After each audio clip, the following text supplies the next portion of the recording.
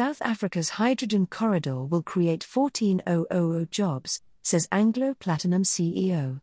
South Africa's hydrogen corridor, which has been declared a strategic project, will create 14,000 jobs and consume 63,000 ounce of platinum, Anglo-American Platinum CEO Natasha Viljoen told Mining Weekly on Monday. Viljoen's interview by Mining Weekly followed the JSE-listed company's presentation of 2022 financial results, which reported a contribution of R131 billion to society in the 12 months to December 31. Earnings before interest, tax, depreciation and amortization totaled R74 billion in a year in which they're the lowest ever number of safety incidents. What's important for us as an economy is also the development that we see happening across the world, said Viljoen, in reference to the global uptake of hydrogen as a future clean universal energy source. This green energy source is dependent on the platinum group metals, PGMs, that South Africa hosts so overwhelmingly, with PGMs being needed to generate green hydrogen, turn green hydrogen back into electricity, create the green hydrogen for internal combustion engine (ICE) hydrogen vehicles, and potentially also impressively lower the weight of batteries used by battery electric vehicles, BEVs, with research into doing so well underway. Also watch attached Creamer Media video.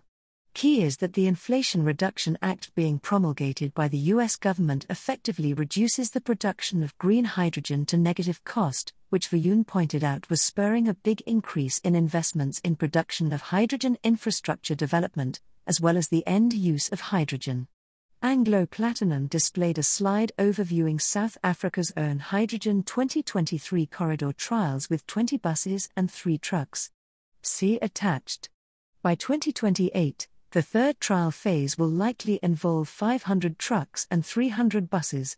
The lower cost of green hydrogen through EU initiatives had, Viljoen pointed out, also prompted green hydrogen end use in Uber fleets in Germany, with all global advances of this nature pointing to South Africa's PGMs industry, which employs 500,000 people directly, being not only preserved but boosted as the world transitions away from fossil fuels as part of its decarbonization imperative to mitigate against climate change.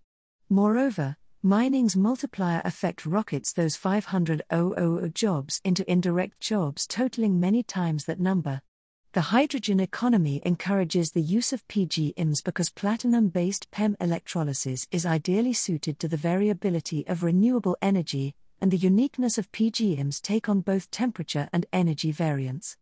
This reduces overall cost and improves overall efficiencies, with the key word being overall. Important to note is that we only need to capture 10% of the future light vehicle market to have the same demand sector that we have for ICE vehicles today, Viljoen pointed out. The other point is that hydrogen generation, and the fuel cell electric vehicles, FCEVs, that turn the hydrogen back into green electricity, are far less mineral intensive when adjudged from engine to wheel. While FCEVs require marginal amounts of PGMs as their main mineral input, significant amounts of lithium, nickel and copper are required in batteries for BEVs. From a recycling point of view, FCEVs also present a far friendlier recycling environment. PGMs, which have been cleaning the air that we breathe for decades, are a young group of metals that are relatively just at the start of their huge journey to decarbonize the world. Anglo Platinum CFO Craig Miller forecast that gasoline hybrid vehicles would continue to play a key role in the decarbonization of transport and that there would be a role for FCEVs, both of which require PGMs, with several auto manufacturers resuming production in this space. An exciting demand segment for PGMs will come from the hydrogen economy, Miller said, recalling how the building blocks of a hydrogen future were beginning to assemble as the company outlined in its interim results. 6 months on, the pieces are starting to fall into place.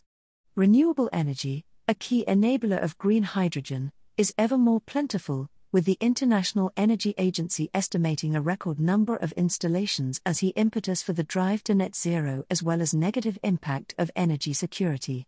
Related to this, government policy support globally for hydrogen has broadened, Miller added.